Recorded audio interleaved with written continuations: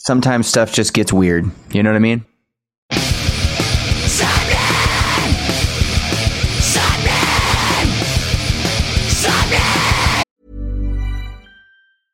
Ryan Reynolds here from Mint Mobile.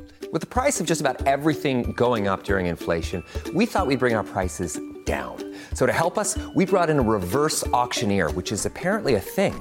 Mint Mobile Unlimited Premium Wireless. How to get 30, 30, bit to get 30, bit to get 20, 20, 20, bit to get 20, 20, bit to get 15, 15, 15, 15, just $15 a month? Sold! Give it a try at mintmobile.com/switch. $45 up front for 3 months plus taxes and fees. Promo rate for new customers for limited time. Unlimited more than 40 gigabytes per month. Slows full terms at mintmobile.com.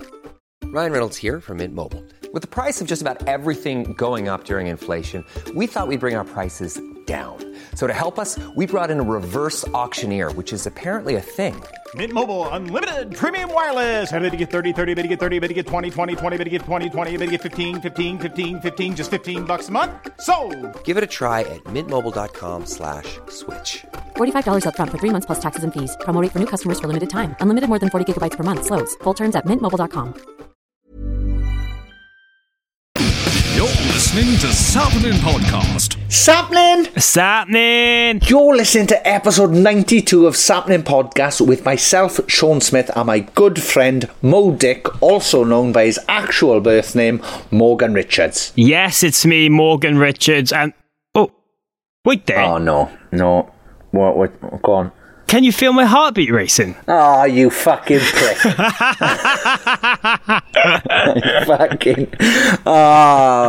I'm so glad this isn't a video podcast at the moment, because if anybody saw your acting then, you literally acted that out. That wasn't like, hey, can you feel... You literally went, oh.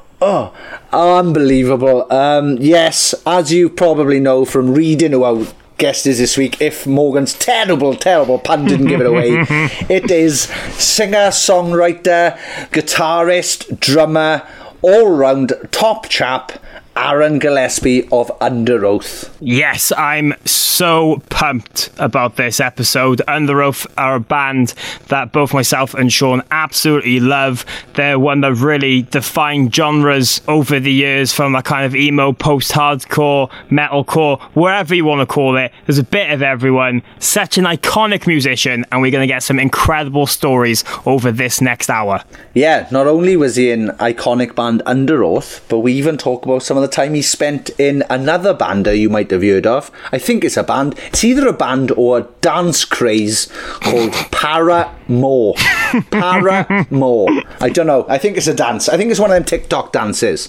But yeah, he was in them as well. So that was, it was a great chat. It was absolutely lovely to get to see him and spend time with him.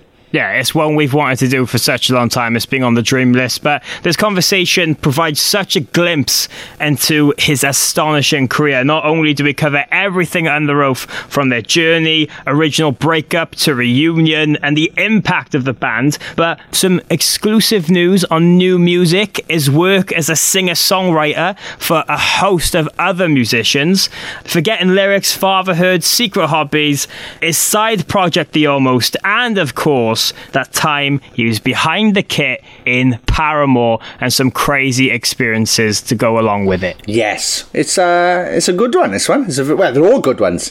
If you don't believe me, go back and check out the other 91 episodes of Sapnin Podcast. And yeah, let us know your thoughts on this and all of the other podcasts as well.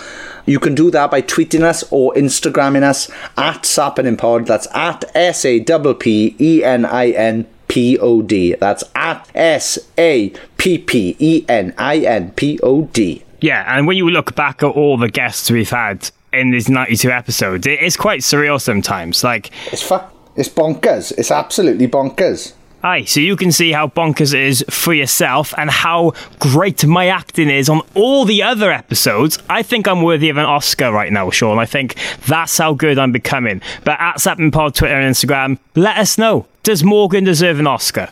I don't know who Oscar is, but if he's a big bomb, yes. But speaking of mad experiences, Sean, yes, you and I have not seen each other for almost 6 months due to all the crazy shenanigans on planet Earth right now. But this week, we actually got to meet up for the first time in quite a while. Yes. Did you think I was fatter in real life?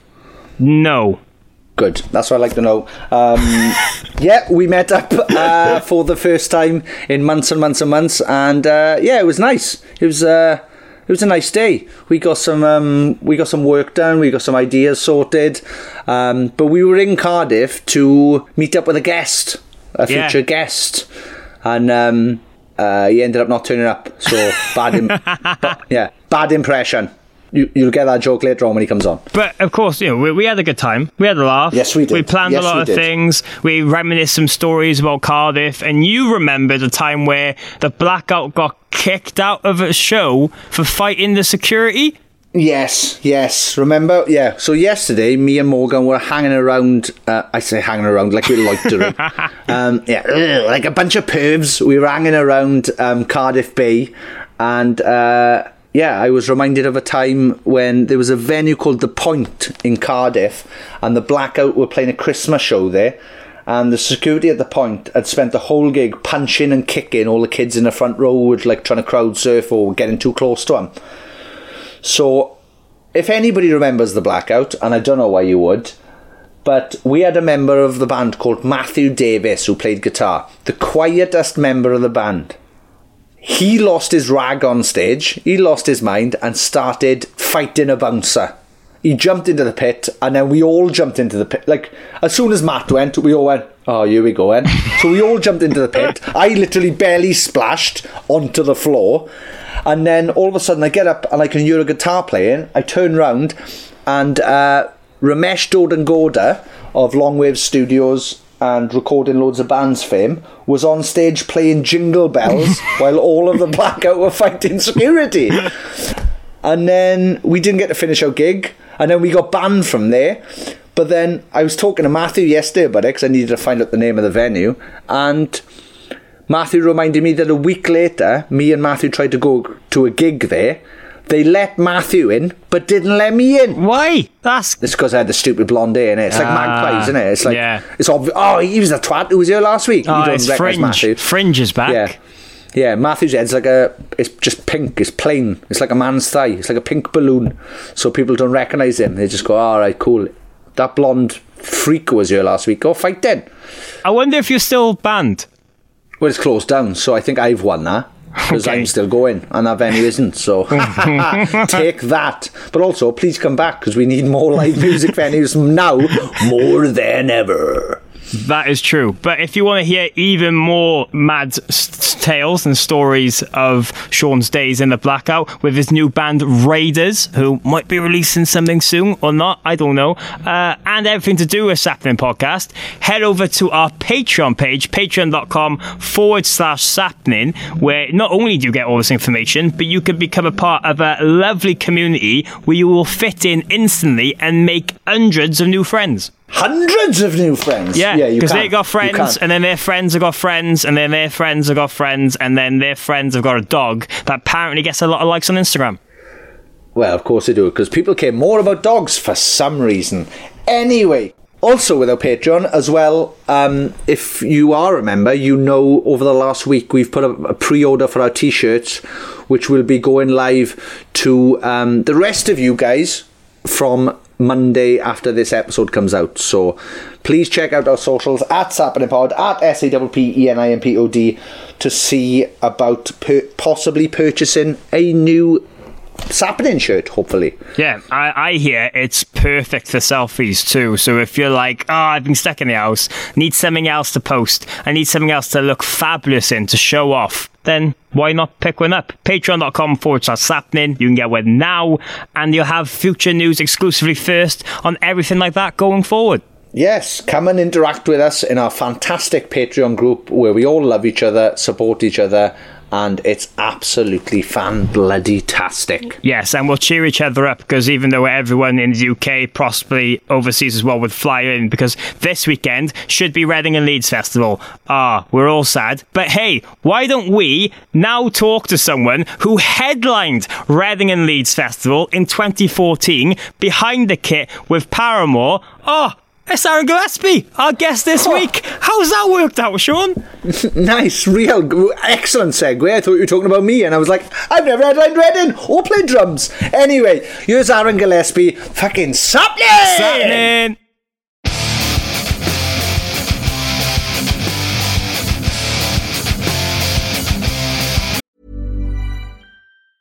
Hey, I'm Ryan Reynolds. Recently, I asked Mint Mobile's legal team if big wireless companies are allowed to raise prices due to inflation. They said yes. And then when I asked if raising prices technically violates those onerous 2-year contracts, they said, what the f*** are you talking about, you insane Hollywood ass f- So to recap, we're cutting the price of Mint Unlimited from $30 a month to just $15 a month. Give it a try at mintmobile.com/switch. $45 up front for 3 months plus taxes and fees. Promo rate for new customers for limited time. Unlimited more than 40 gigabytes per month. Slows full terms at mintmobile.com.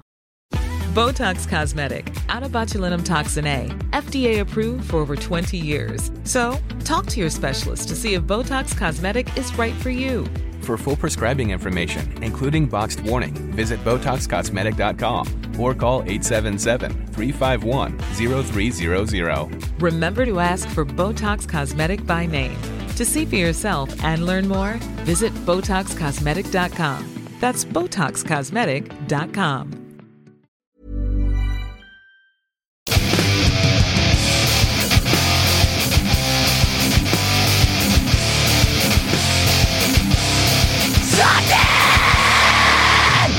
Sapnin! Hi. Yes! Alright, yeah, you haven't gone fair, but that's fine. A lot of people don't. I don't think that I'm fucking cool enough to say Sapnin. No, come on. You are. Come on now. You are. I got 2 kids. It's 10 in the morning. Fair enough. That's fair enough. So our guest this week is drummer, singer, songwriter, and all-round great human, Aaron Gillespie. Yes. How are you today? Very nice of you. The introduction was very nice. Very, very nice. Thank you. I'm good, man. It's 10 in the morning here. So I've been up for a few hours working. Actually, I had to turn something in today. So, and then we also have like a 3-month-old baby right now. So there's not a lot of, thank you. There's not a lot of sleep going on in the Gillespie house these days. So, sorry. Yeah, well, thanks for taking the time anyway, man. We do appreciate it. But as you said, it seems like it's been a very busy few months, even in this whole crazy lockdown pandemic madness for you. Your second child been very busy with some stuff as well. How's the last few months been? I mean, I'll be really honest, and it's not to discredit, everything that's going on in the music industry and in the world. I really have enjoyed it. I'm 37, and for the last 17 years, I've been on the road like the majority of every year. So I've been home since February. So I traveled to Florida for about a month to do a series of Under Oath live streams that we did. It was really great, but it was traveling was more of a pain in the ass because at home, I have the studio here. I have a bigger studio in the city. Traveling was a pain in the ass because we had to get tested before we played together. So, and then I couldn't fly back and forth. I don't live in Florida where the rest of the band is. So I live like a 4-hour flight from there. So I couldn't fly back and forth. And we have a new baby and I have a child that's in primary school. So I literally had to just sat in Florida quarantine. So for me, the past few months has been great because all the stuff that I normally wouldn't get to do, production and a lot of different songwriting and session work, normally I would say no to because we're traveling or whatever. I was able to do it all. So it's been really fun, just kind of working inside of different genres of music.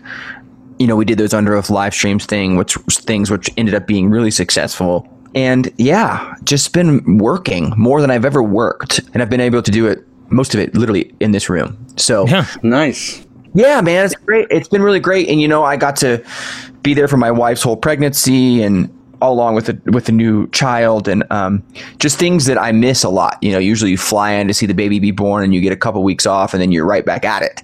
So it's been great to like kind of hit pause, here in my old age. So yeah. Yeah, nice. It's nice to see that you've had that mixture of stuff of having time off, get to spend precious moments with the family, but also be creative with a little bit of different things as well. Yeah, something a lot of people, I don't talk about a lot, but I write a lot of pop songs for other people. I don't make pop music, as an artist, but I've been able to like really connect with a lot of different writers and stuff over this time because everyone is just doing this. I mean, I literally have been sat here writing songs most of the time.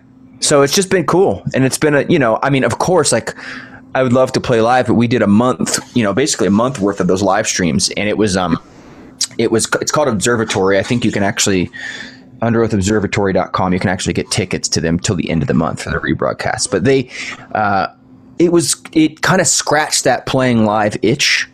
And I'm getting in an age now where like touring, I don't love like I used to. I love playing live and love meeting people, but like the shit in between is just coming to an age now where that's really tedious when you're gone for like 6 weeks, but you work a total of like 30 hours, the rest of it is just sat on a bus or in a plane. It's gotten to this point with our band now where we're all flying all over the place all the time, home to see our kids and to do this and to do that. Like the traditional 6-week tour, I don't really long for that anymore. Like I don't, it's not, the only part I love about it is such a small part now.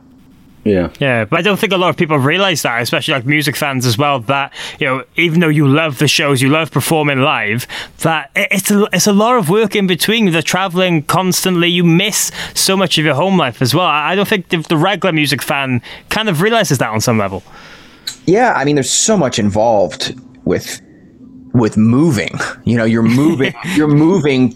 In our case, you're moving a tractor trailer full of shit, a huge bus, and like 25 people. And you're building this show every day, depending on if you're headlining or not. But say you're headlining, you're building this large thing every day. And we don't have to do that, and I'm grateful, but it's like, because of that has to be done, there's so much time and space, in between from gig to gig. And that's hard, and I deal with, in our band, we have 13 children between the 6 of us. Wow.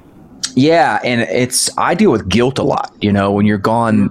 But and it's not realistic. You can't fly home every day. It's not financially realistic, and it's not logistically realistic. So, I deal with that. Like, I should be home. We don't have a show today. What the fuck am I doing here? We don't have a show today, but I'm sat here in a parking lot. Like, what am I fucking doing? Like, I should go home, but it's not worth $1,000 or whatever to get to the other coast, or, especially if you're like in Europe or you're in Australia or something, like it's not even an option. So, yeah. Well, mentioning those observatory shows, how was it with like doing such like a high production performance, but like with no crowd there? How was that for you guys? I'm going to be really honest with you. When I have like, I'm not like I'm like the creator in the band, one of the creators in the band, like musically making tracks and writing songs. And that's my kind of area, and performing the songs. Like when it comes to the day-to-day logistics of the band, like production, that stuff doesn't interest me.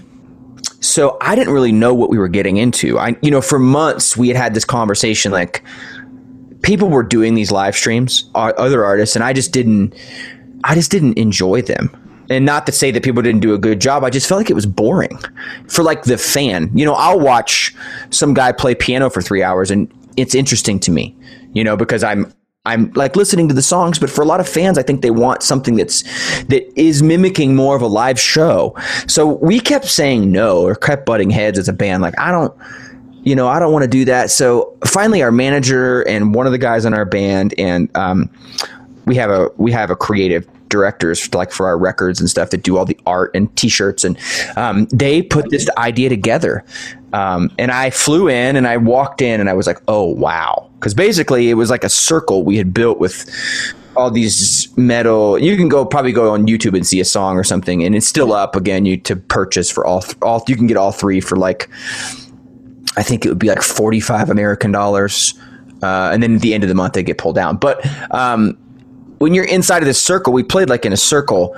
It was pitch black in this room. It's this large warehouse where we rehearse and we rent a lot of our production from there. But when you're inside of the circle, you couldn't see out. Do you know what I mean? So it was like you were in like this pod, like this space pod. So it really was exciting.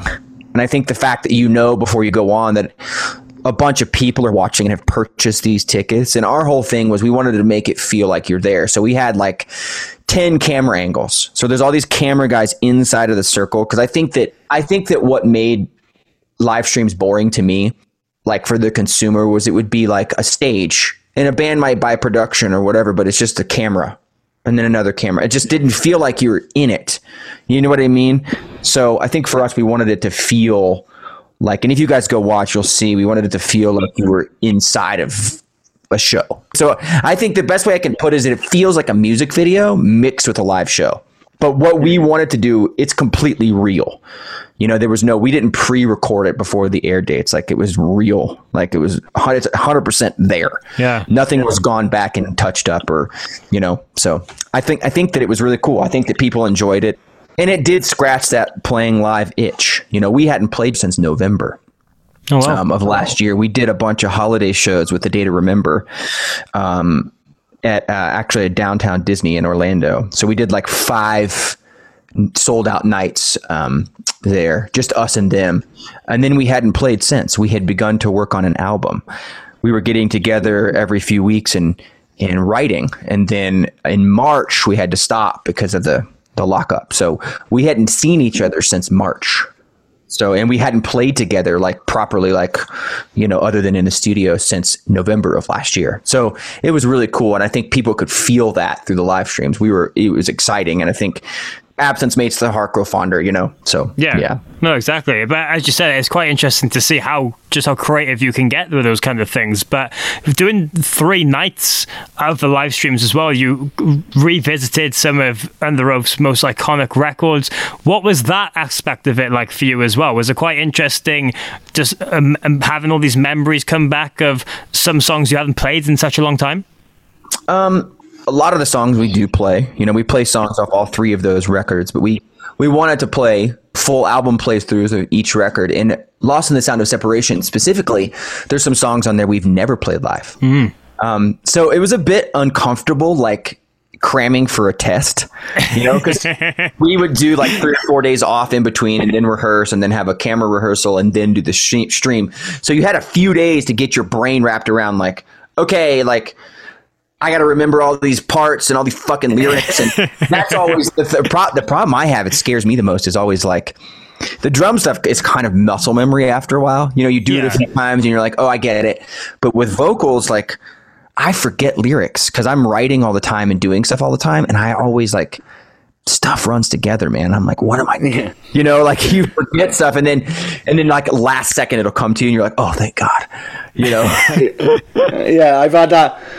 Yeah, I've had that several times on stage. Yeah, I've had it on when you've been like, oh, I don't know what's next, and all of a sudden your body goes, it's the words, whatever, and you're just like, how was it done that? I hate that. In a live setting, it's like, at least if it's a known song, you can kind of rely on the crowd, or a lot of times Spencer will pick it up for me if I forget, but in that thing, you're screwed because it's like being totally exposed, right? Like the audio is just pure that, so it was nerve-wracking, but we had a ton of fun, man. It was a ton of fun.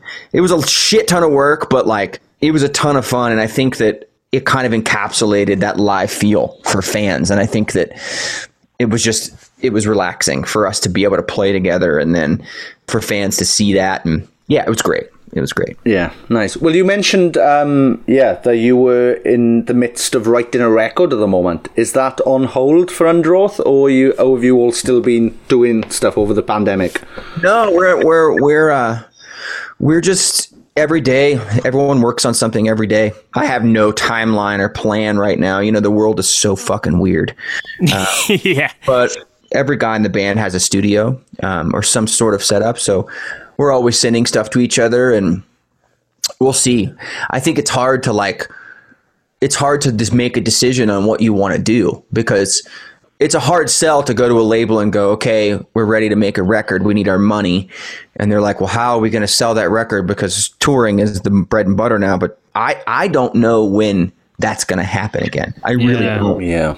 You know, I think that some small places will begin to open, like 400 or 500 cap rooms. But for a band like us in the States, like, I don't know. You know, I don't know. I don't foresee, like, from conversations I've had and people I've spoken to in the business here in the States. I don't know much about Europe or South America, Australia currently, but they don't think there'll be any like real level live shows until the end of next year.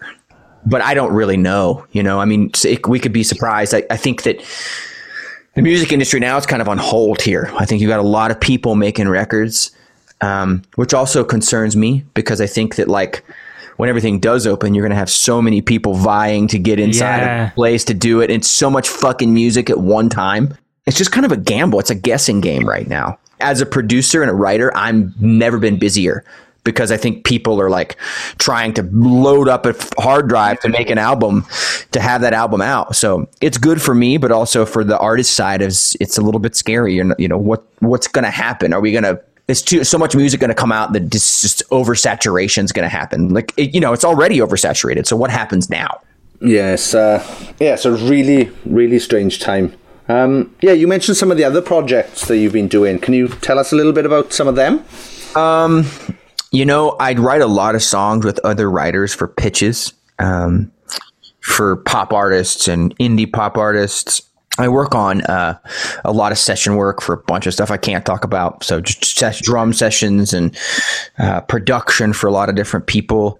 I've been doing a lot of EDM stuff. So like top lining, I don't make electronic music, but I had a song come out last year with Rez, who's a large Canadian DJ. Under Oath just actually remixed a song for her and a guy called Grabbits, which is like, it's like a alternative radio track we kind of turned into a rock track. I just remixed a song for an artist here called Nothing Nowhere. Travis Barker had produced. Yeah, man, I just been doing it. I've been doing a lot of remixes, which is weird for me. A lot of labels here in the States are doing like, they're wanting like indie rock remixes of like electronic music. So it's been cool. You kind of just get a vocal track and you kind of make another song. So yeah, I've just been creating a lot, which has been really cool. Like, but a lot of crap I can't talk about. And then just a lot of writing for other people. And then a bit of writing for myself as well. I think I'm a little bit like pessimistic sometimes when it comes to my own art, where I'm like, there's no fucking point. There's gonna be 1,000 records. I'll just wait. You know what I mean? But then at the same time, I'm like, I want to make something, you know, and then you wonder, like, is a label even going to be there to do anything? You know, it's like, it's such a weird thing right now where everything is so up in the air, and I'm trying not to let, you know, with my own music, at least, I'm trying not to let like that stuff get to me. But it seems like it's just bleak sometimes, you know, like with everything that's going on. You know, we have like a bunch of people that work for us that aren't getting paid right now. So it's like, it's just a weird time. So I've found it hard to create for myself, and really easy to create for other people. So, but any day you wake up and make music, you know, and you don't have to go do something you don't want to do, I'm grateful for. So that's awesome.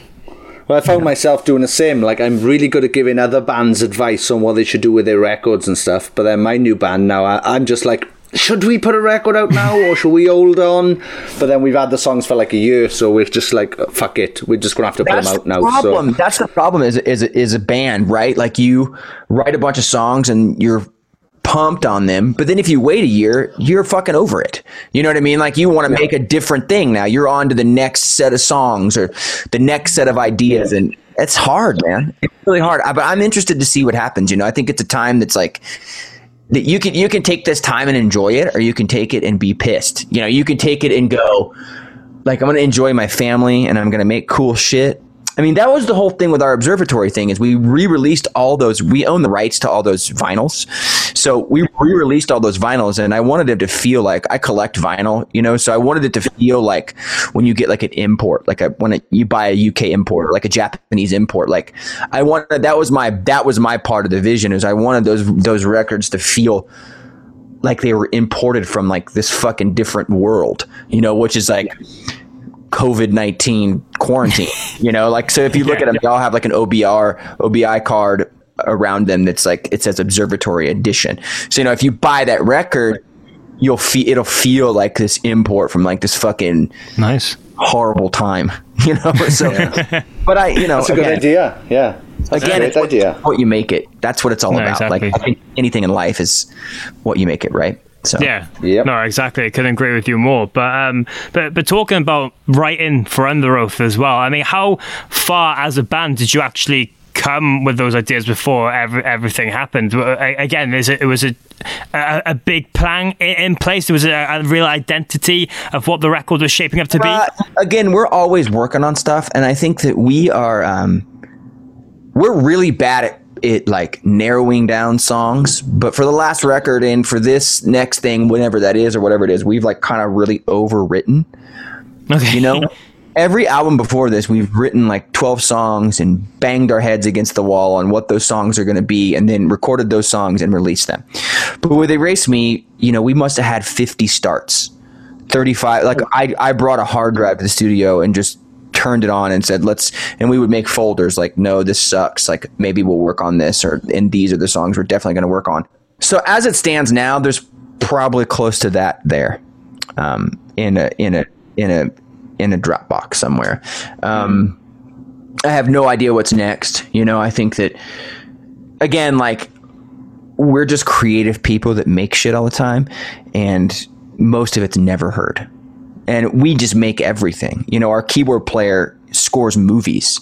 So, like, there'll be some shit in there that'll, like, start a song that's, like, just the coolest thing, and then something will get used for something else and you'll never hear it. You know, like on our last record, this song On My Teeth was just a drum beat that I had. And then we put that into a program and started pitching it and turning it into things, and it turned into a song in like an hour, you know? So I think that, like, for us, we're just highly creative people that make way too much shit all the time. So there's never a plan until there's a plan with us. It's like 4 of us own studios. So it's like, somebody's making something all the time, and you'll just get you'll get like the bones of something, and you'll work on it, and then you'll send it back, and then you're like, this sucks.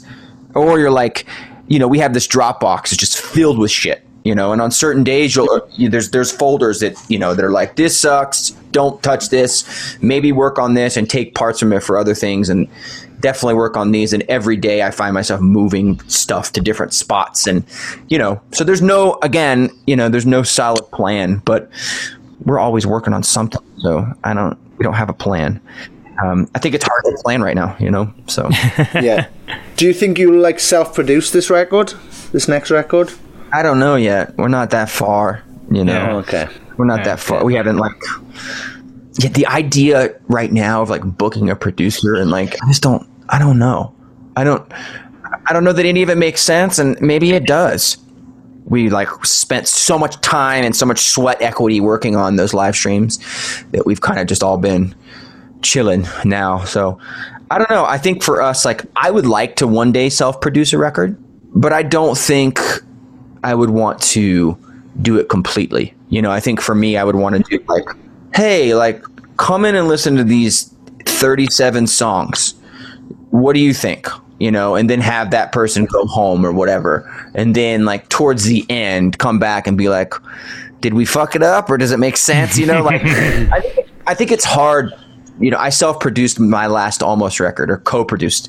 And it's weird because, like, I feel like when you're in the room, you can get, we call it getting lost in the sauce. You know, you can get like, oh, everyone's jazzed. And the next day you come back and you're like, fuck, this sucks. You know, so it helps to have like somebody there that's like an objective person that's like, hey, But that being said, like the biggest record in the world last year was Billie Eilish, and she made that with her brother in her parents' bedroom. So it's like I think the death of music is the rule book. Having a set of rules or a set of way things should be done. So I'd like to self-produce an Under Oath record, but then I also don't care as long as the songs get there. Like we have this saying that song is king, and however you get there, it doesn't matter. You know what I mean? Like the journey is whatever, but as long as you get there and you feel like that song is like everything it's supposed to be, I think that's the goal with us, So we'll see. It remains to be seen at this point. So. Oh, awesome. Well, yeah. Well, you mentioned the last record, Erase Me, and I want to talk a little bit more about that, if that's okay, because obviously that was the band's first record in 8 years. It was the first time you released something with a band in a decade, I believe. I mean, what was that experience like for you, being the first record for the band since coming back together? Having time to reflect on it now, did you feel like there was a lot of pressure on your end? Because it seems that it's become another one of those cult classics for you guys. No, there was no pressure. And that's why I think you got like a completely honest offering from us. There was no pressure because no one knew. It was like, I think you always have a conversation with people and you talk about bands or artists and 90% of the time people go, I love their first record. And I thought about that a lot and I was wondering, why do people always say that? And I think that people always say that because they can feel an honesty from an artist's first record, because when you make your first record, you don't give a shit about a record label, or like, are fans going to like this? You're doing it because you got a chance to, and it's awesome. So with Erase Me, we kind of got a second chance at that because no one knew we were making an album. We had to keep this huge secret. Like we were in Washington, D.C. making that record, and we like had to be careful, like taking pictures. You couldn't post anything on the internet that you were in the studio together. Like I couldn't like just tweet a picture of a drum set. You couldn't do anything. Like we were there for 3 months and just like made music, and it was awesome. Like it was the most, I didn't open Instagram. We just fucking drank wine and made music. And it was like a second chance at that first record where you really feel like you're just alone. And I think that's why it was polarizing for a lot of fans, because for me, I'm just not interested in like making the same thing twice ever, because I think that making the same thing twice is a lie to your fans. If you go make Define the Great Line Part 2, would it sell? Yeah, it would sell, but it would be a lie. Like that's the definition of selling out for me, is making the same thing more than once, because then it's like you go to the store and you buy the same pair of jeans when one pair wears out because they fit. You know what I'm saying? Like with art, I feel like you have to constantly progress, so for us, we were completely locked up and we got to do something that was whatever we wanted it to be. So there was no pressure. I think next time there'll be a little more pressure, because now, unless we just don't tell anyone, and I don't know. Was there any did any of the band get papped together in Washington when you rolled together? Was there any like Under Oath fans who were like, I've seen 2 of them together, they must be doing stuff, or anything like that? I mean, we talked to some people, but it was like not really. It was like we were in like a suburb of DC and we didn't really do anything. There was like a barbecue on the roof of our apartment building, and like we would just work like from 1 PM till 3 o'clock in the morning. We'd take the weekends off and like just like hang out. You know what I mean? Like it was cool, man. It was really cool. Like it was really simple. I think that's like, in my mind, when you overcomplicate things and you turn it into like too much of a thing, it's not fun. Yeah. Yeah, and throughout your career, you've always really juggled so many projects, as you mentioned, writing for other artists with Under Oath, but also your other band, The Almost. But last year, you released a new record, and 2020 was actually the first time in 6 years that you guys played shows together, did proper tours and stuff. How's it been on that side of things, being able to do a lot more with The Almost again? Well, it was awesome, but that kind of got shut down too. We only got to do one tour off the record. So we did like a playthrough of our first album, and then I kind of, instead of like the traditional album show where you play all the songs, I was doing like an old song, a new song, an old song, a new song, and that's all that we played. And we were going to take that other places, and then this happened. you know? So that tour ended in February, the end of February, and we were supposed to go back out in June. And obviously that didn't happen. So that one was sad, man, because I was really passionate about that record, you know, and I was really passionate about, you know, kind of rekindling that. I got an all new band, you know, in that band, it's just me that's actually in the band. So I got all new guys, and we had this great setup going. So that was kind of a shame. You know, the shows were so good. That's one I took a big hit from that one. So unfortunately, we'll see. I mean, the Almost is quite a bit smaller than Under Oath, so maybe we'll be able to do some. So yeah. Oh, cool. Yeah, that'd be sweet. But how do you really manage to juggle everything? Is a question I'd love to ask, because I mean, for someone listening to this thinking, oh my God, he's constantly busy. He does so much. He's a family man. There's so much going on behind the scenes for you, behind the music. How do you really not prioritize, but give enough time to each project individually? I don't like to sit around. Like, I don't. That's fair. It's not fun for me. You know, I'm one of the lucky people in the world where I get to do what I love for a living. You know, when I was a kid starting out, like, we paid to do this. We borrowed money from our parents to go play gigs. You know what I mean? So for me, it's like the fact that this is my job now is just like sick. When I'm old, I'll sit around with my hand up my ass. Like, I'm not going to do it now. I just want to make shit every day. Like, that's my thing. Is like, I want to wake up every day and make shit. Like, I just want to make stuff, you know? So for me, it's like, I think that's why there's so much stuff, is because I just want to wake up every day and make something cool. Like, and maybe it'll get heard and maybe it won't, but cool if it does. That's why I think as I get older, I love not touring, because I just can wake up every day and make something. Touring is like a never ending fucking Thursday where it just goes, you know? Yeah. The best thing you could do is probably make yourself a sandwich that day from catering. Yeah. You know, like it's like playing is amazing, but everything besides that fucking sucks. You know, it's just like, oh, here we are, another parking lot. Like, so I don't, you know, you know, I found ways to, you know, have like a completely mobile rig now, that I take on the road and make stuff. And I'm not a person to sit around, man. So I think, to your question of how does everything get enough attention, I think I finish something and then I move on to the next thing, you know? So I'm like very zoned in on something. And then, you know, like today I'm like working on this one song that's a pitch song with this female singer, and like, I'll work on it all day today. I'm waiting for somebody to send me back a track. I'll mix it tonight, and then I'll forget about it.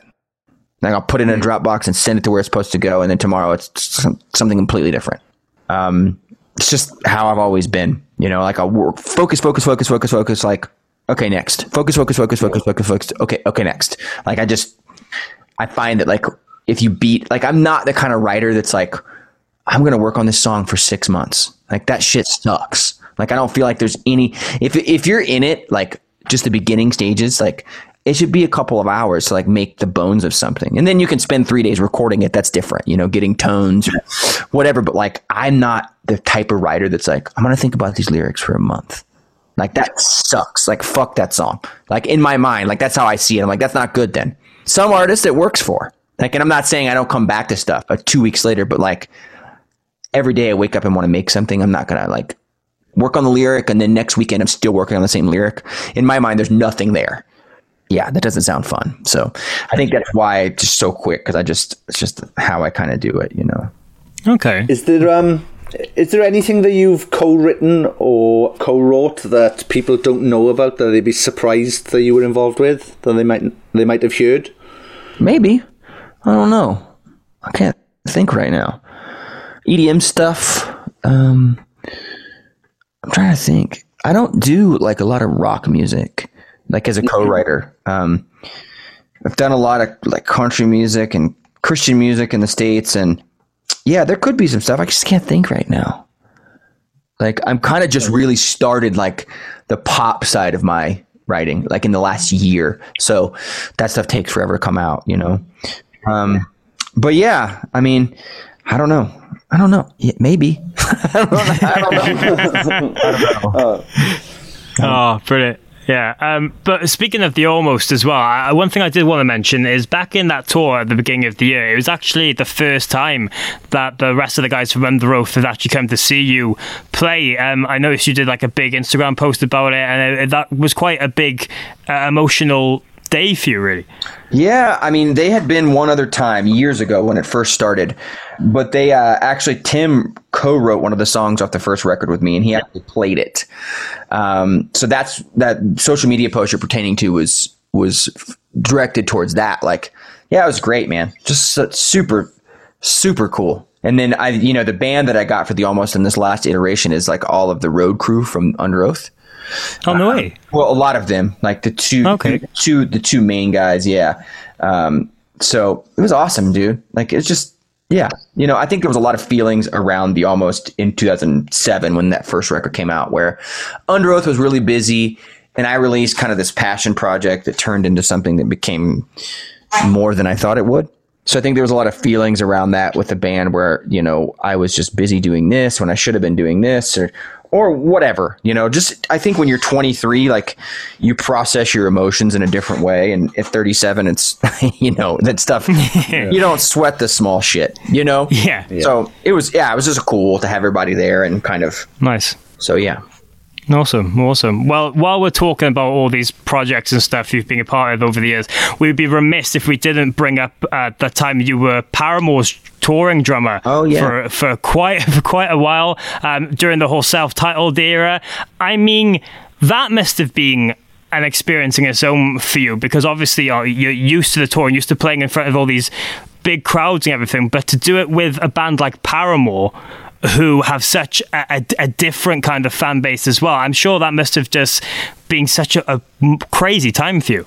The fan base isn't as different as you think, which I was surprised by, but also, like, it was nice because I think that after Under Oath, I was kind of wounded.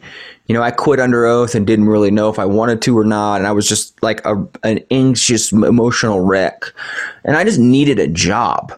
Like I was at a point where, like, I didn't want to make anything. I just wanted to, like, work a job, and I have no skills other than music, obviously. So it was great because I've known them for years, and I just played drums. I had nothing to do with anything creative.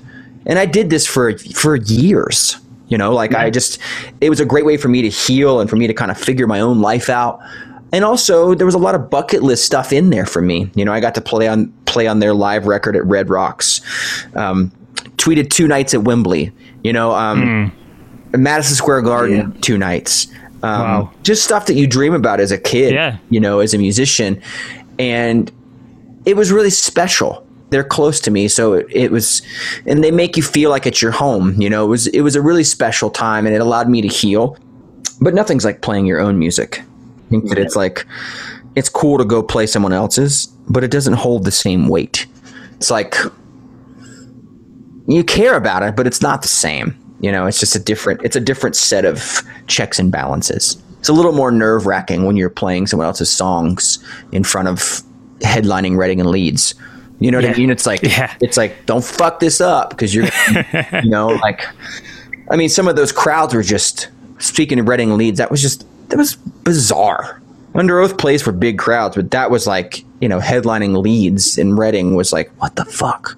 Like, that's a different thing. Something that's a once in a lifetime thing. So I'm grateful for that time. I think that time taught me a lot about being a musician, not just a creator. I've always been a creator first and a musician second. And those 3 or 4 years taught me, like, to be a great musician. There was no playing around with that job. Yeah. Cool. I wanted to ask, what was the catalyst that got Under Oath back together? A group text, actually. We had, in 2014, we started talking about, like, oh, Chasing Safety is going to be 10 years old. We should do a show. And one guy wanted to do, like, one show, and we were all like, whatever. Like, and then it was weird. Like, we planned the whole thing, like, on that text. Like, let's just wait until, and then like a year later, it's like, let's just wait a year and then do Define the Great Line, and they're only Chasing Safety. it one night, and we were all like, whoa, that would suck. Like, that'd be so much work. And they were like, okay, we'll do it in the States. Let's just do like 30 shows in the state. And that was the only plan. And then that tour turned into a world tour. And then that world tour turned into us supporting Bring Me the Horizon. And then that turned into like us secretly making an album and being a band again. So it just was like, it was like taking a date home and then like they never leave. You know what I mean? Like, it's literally like, I don't know that we've ever like sat down and said, we're back together. Like, I mean, we obviously are, but like, I don't think we had like a formal like, well, you think you are. Yeah, you think you are. You don't know. Yeah. I mean, we are, obviously, but I just like, it just happened. You know what I mean? Like, we literally set out to do just those shows. And then we got out on the road and we're like, wait, like, this is what we're supposed to do. What are we doing? Yeah, let's just keep going. And then, you know, the U.S. tour turned into a European tour, turned into an Australian tour, turned into a support tour, turned into, I mean, it just didn't stop for like 4 years. This is really when it stopped, and it's because we had to. So, you know, it's like you take a date home from the pub and you just never stop. So that's what we're doing. That's what we're doing, I guess. That's a perfect metaphor, I think. Yeah, I was going to say that's the great analogy for it. Outstanding. But going back to some of those bucket list achievements while touring with Paramore as well. You mentioned headlining Reading and Leeds. That sounds like it was an incredible thing. But I wanted to mention the Parahoy cruise as well, because I've seen a few videos from your drum angle playing those shows in particular. That must have been a different aspect altogether, being on a boat and really getting involved with everyone in Paramore. So my final tour with them was the second Parahoy, and then Under Oath was actually rehearsing at that point. Like, I had come from Under Oath rehearsals to do those last shows, and then then Paramore went away to make an album, and Zach came back, and that just kind of happened too. And I just would have had to leave anyways because Under Oath started. So it just was perfect. Like, it was perfect. But the Parahoy thing was, it's a lot of fun. Playing on a boat is weird as a drummer, because the second cruise in particular, like, you always play a show right when the boat leaves harbor. So like at sundown, and you're on a pool deck, and there's 3,500 people on the roof of this boat. And as a drummer, you're sat there and everything is fucking moving, and playing I didn't like. The crowds were incredible, but playing sucks. Like, unless it's calm. Like, the first cruise was perfect. The second one's a pain in the ass. Every time we played, it was like, you know, we had to like put sandbags on shit to keep it from falling over.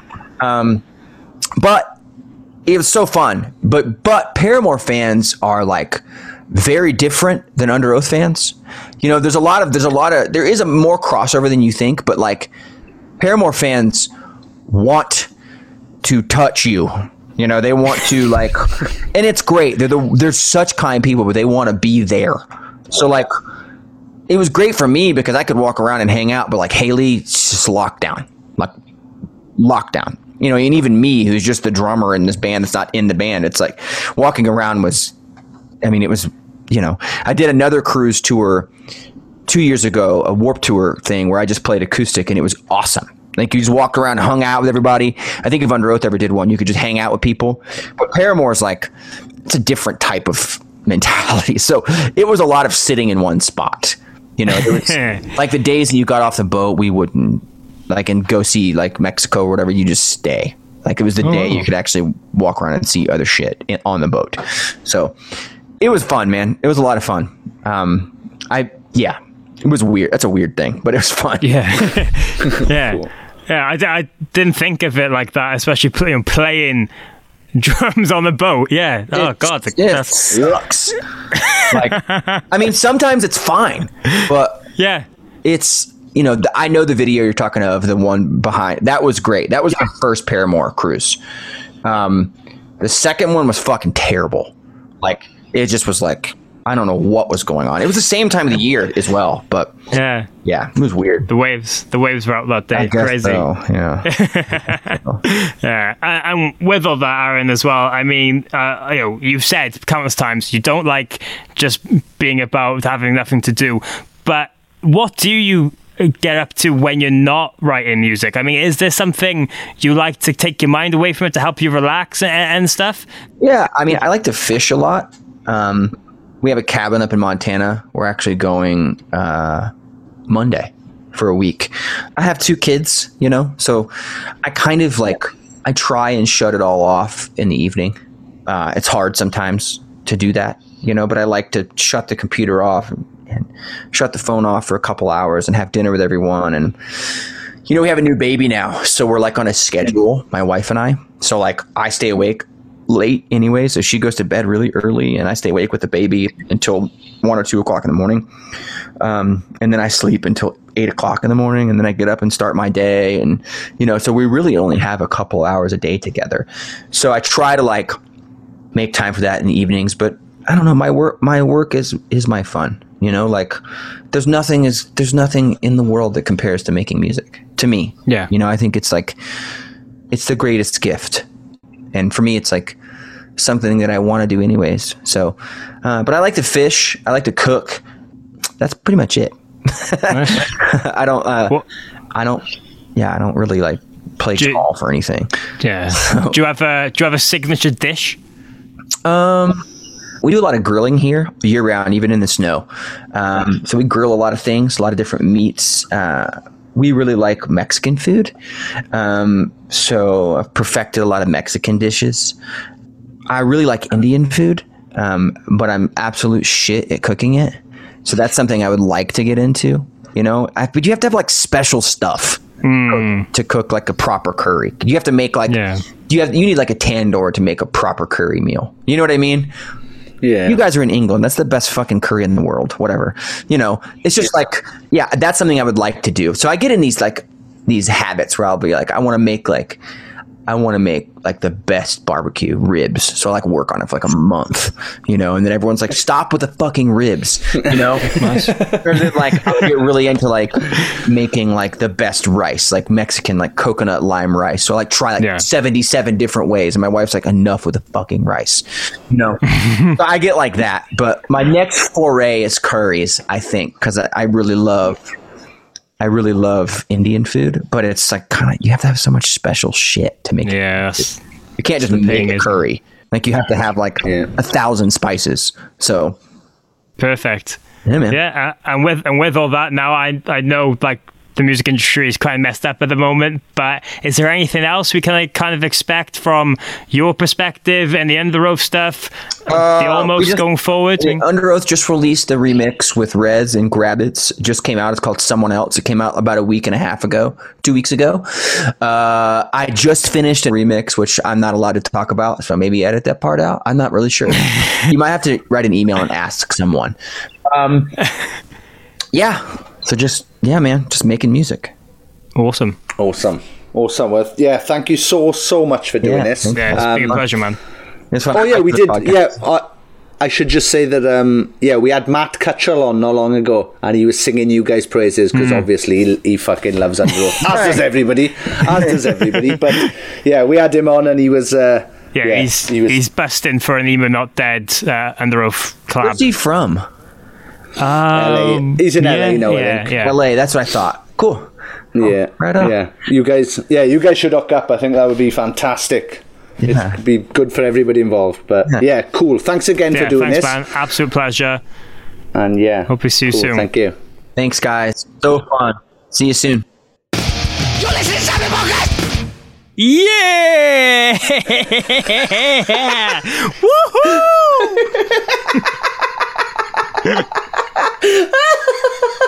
What are you dancing for, you fucking prick? Hey, doing fucking little gun hands? What's that about? I don't know. Oh, unbelievable. I just had a great time. Yeah, I had a great time. He was fantastic. I enjoyed it very much. Thanks again to the wonderful Aaron Gillespie of Under Oath and Paramore and The Almost, and writing and singing and remixing Fame. Wow. Always busy. Fair play to him. Thanks again to Aaron for coming on. Actually, the second member of Under Oath we've had on, because we had Chris in our former Download episode. Yes, Downloads Festival 2019. We're lucky enough to speak to him with a little bit, so go back and listen to that episode where there's loads of guests from that year's festival. But no, it was great to speak with Aaron, someone I've wanted to interview for quite a long time, so I'm glad we got to do it. And yeah, I was a bit, after we did the interview, it was a bit of a surreal moment because I actually asked him his signature dish, which isn't a question you think, some of your favourite musical acts you'll ask, but I did. So that happened. Yeah, you did. You went full Sean. Like, hey, here's something that only Sean wants to know. What's your favourite signature dish? Like, yeah, you went full Sean. Like, you started talking barlacks to a man. But yeah, it was awesome, and I'm glad we found out. To be honest, he likes a grill. Yeah, and they're such an inspirational band to so many. And of course, remember to go and check out those live streams on the website, available until the end of the month. I think they're going to be doing something with them maybe as well. And the reissue of all those classic vinyls you can find on their website. So all the Under Oath stuff everywhere. Yeah, those shows at that observatory look insane. So, yeah, check it out. I will be checking it out this weekend, I think.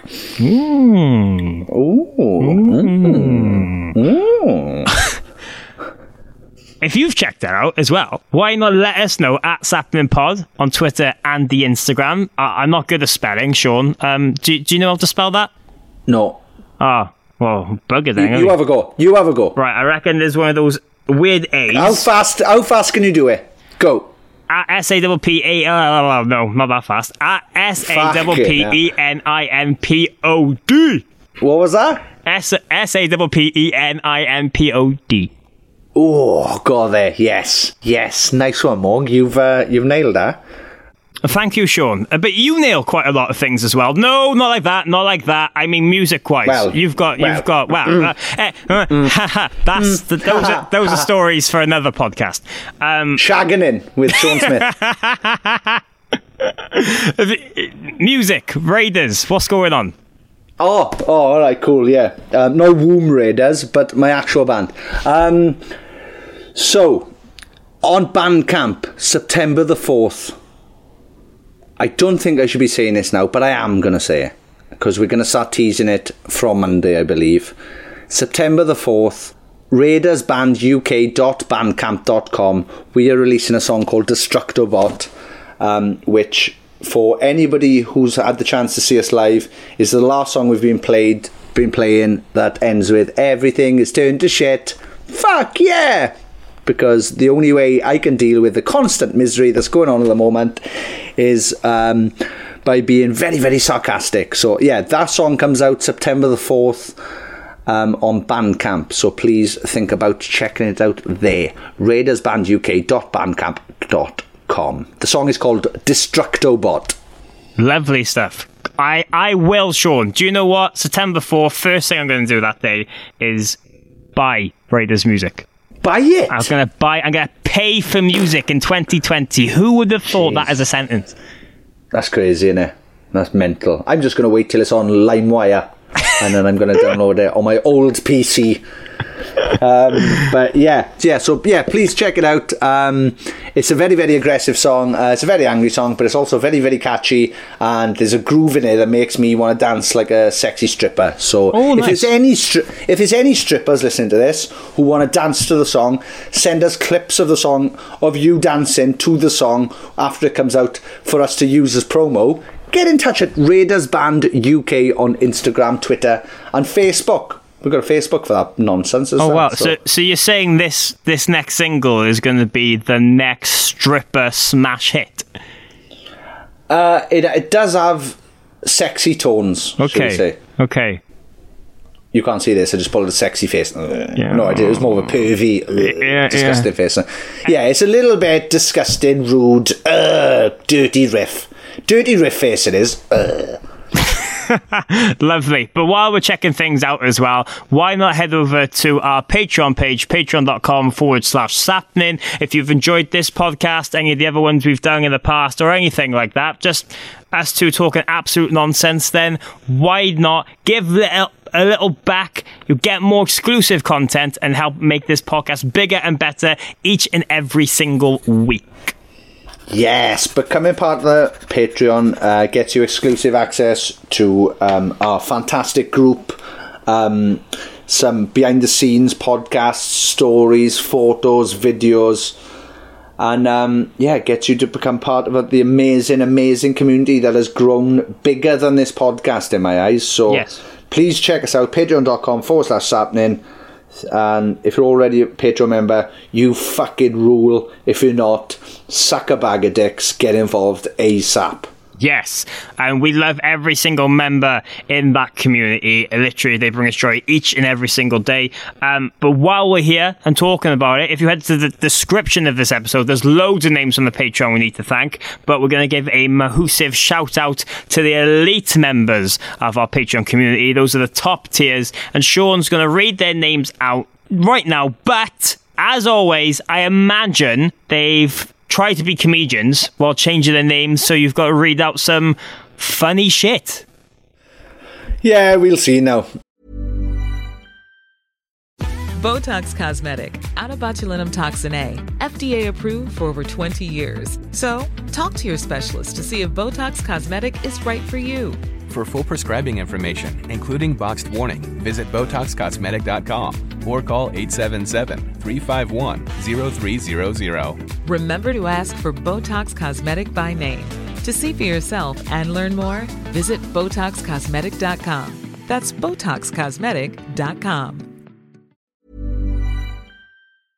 Thank you very much to the wonderful Kylie Wheeler, Mayumi Liwaway, Sarah Don't Bother to Knock James, Mitch Perry, Amy Chilvers, Emma Barber, Amaldina Urbano, Janelle I Want to Be Loved by You Caston, Dana Lasnova, Nathan Croshaw, Dilly Let's Make Love Grimwood, Kelly As Young As You Feel, Ohio is for Emo Chester, Tom Owen, The Cult of David Dickinson, Liam Connolly, Drew Styles, Kelly Owen, Michael Engler, The Maxin Dancing Champion, Kate Gentleman Prefers Ginger's Puttock, Scott, Happy Birthday Mr. President Jones, Johnny Phillips, Ollie the 7-year-itch Amesbury, Simon Amos, Jenny Munster, Kate Stevenson, Emily Senegals, Lucy Diaz, Martina McManus, John and Emma, Erin Howard, Kelly Some Like It Hot Mallory, Becky Andy, Marcy Jacobson, Louis Cook, Sarah Stewart, Jason Heredia, Sandra Kuachek, Nuala Clark, Mike Cunningham, Charles Pendlebury, BA Honours.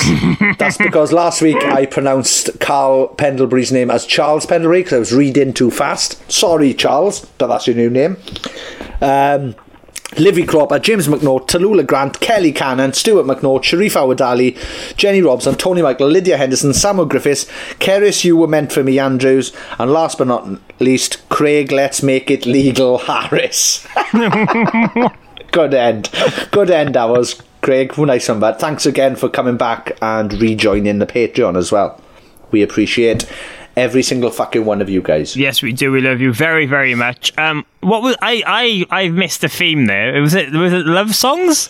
I have no idea. Only a few of them have done it, which is thankful. Thank you very much to those people for the other people for not changing their names and making it a disaster to read out with my voice. Okay, but if you want to get involved with all that, patreon.com/sapnin. Again, thank you very, very, very, very much to everyone. T-shirts available on there now. General sale very soon. So be fashionable and supportive.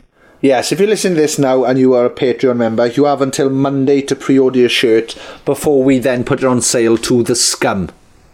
AKA everybody else who's listening to this who's not part of the Patreon. But we do love you too, so I mean, it's scum is a term of endearment. We thank you for listening, but we'd love you more if you became a Patreon. But anyway, why don't you click that subscribe button wherever you're listening to the Sapnin Podcast? If it's on Acast, Apple, Spotify, random podcast platforms we've never heard about until someone says, "Oh, you're on this as well," and we go, "Oh, we." Fuck. Yeah. Well, that's mad. Sorry to any offence saying we're listening on those platforms. And give us a lovely rate. Yeah. sorry to those people, but also get a better platform for listening to podcasts. Hey, do us a favour, go over to Acast, because if you listen on Acast, we get more money for the adverts, I think. So if you give it a listen on Acast, there's more chance of us eventually making some money from this. So yeah, cheers. Please support, subscribe, rate, like and share where possible. Yes, it's been a great episode. I've enjoyed this very much. It's been a good week. I've enjoyed seeing Sean in the flesh. And is there anything else you'd like to leave this episode on, Sean? No. Oh, we also saw Patreon member Liam Conley in Cardiff yesterday. We did see him. From the north of England, so that was nice as well. So yeah, it was good to see him, and I guess we'll speak to everybody next week, unless you're part of the Patreon, and I'll see you in the group in about 10 minutes. Great! Lovely stuff. Sapman! Sapman!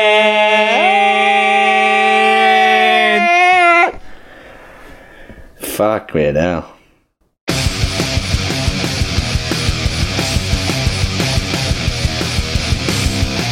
You're listening to Sapnin Podcast with Sean Smith and Morgan Richards. Thank you very much for downloading this podcast or streaming it, or I don't know what else you do with podcasts.